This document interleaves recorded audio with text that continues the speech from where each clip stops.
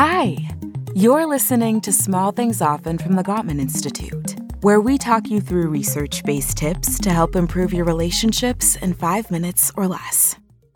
Today's tip is about what to do if you feel your partner hates you. Has that thought ever entered your mind, even for a moment? Like whatever you say is met with hostility, and it's baffling because you think your relationship is good, maybe even healthy.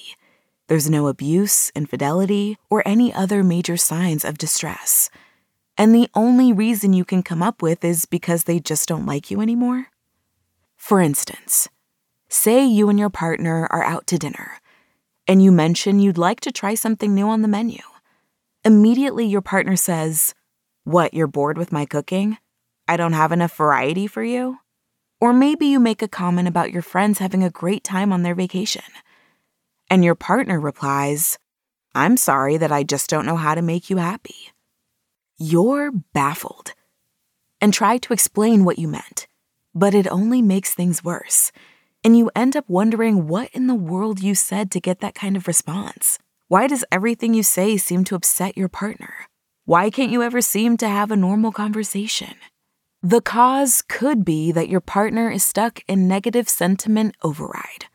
This happens when prior mismanaged conflicts or unresolved issues between you two have caused your partner to see every single thing you say or do through a negative filter. Are you surprised? You're not alone. Many people don't recall anything they could have done or said that could cause such underlying resentment. But it may not have been anything big. Small moments add up. Maybe you're always late and leaving your partner waiting for you. Or you've been ignoring the activities they consider a priority. Or you never seem to have time to talk to them, but you're always on the phone. These small moments can result in your partner feeling unimportant and uncared for, causing them to be bitter and resentful, and then reacting with negativity to seemingly innocent comments. And there's more. If the normal conversations you try to have with them continue to go nowhere, you may end up in negative sentiment override too. It's a vicious cycle. So how do you break this pattern? First, sit down with your partner to not only talk, but to listen. They've somehow been injured emotionally, and you need to find out how. Maybe you criticize them in front of their friends, or you weren't there for them the last time that they were sick. Ask your partner about these hurts. Talk about them until you are sure they feel heard and healed. Keep the 4 horsemen: criticism, defensiveness, contempt, and stonewalling out of your conversation. When discussing your deep feelings and root issues, any one of these 4 behaviors will take your conversation off track and result in arguments and even more hurtful feelings. Also, be sure to accept responsibility for the part you played in your partner's pain. Focus on feelings. Listen and understand. Heal their wounds with acceptance and empathy. And don't forget to self-soothe. If the conversation becomes difficult and you become flooded with emotion, take a break for 30 minutes until you feel calmer. And if you do need a break, tell your partner. Don't just walk away leaving them stranded. Tell them how long you need before you return to the conversation.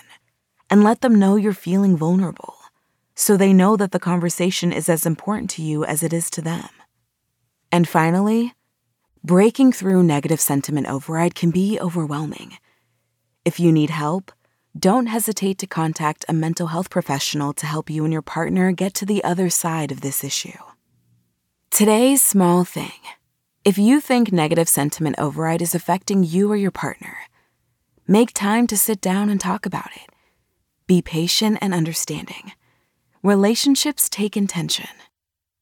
Tune in to the next episode of Small Things Often for another quick tip from the Gottman Institute, helping you maintain and strengthen all of your relationships.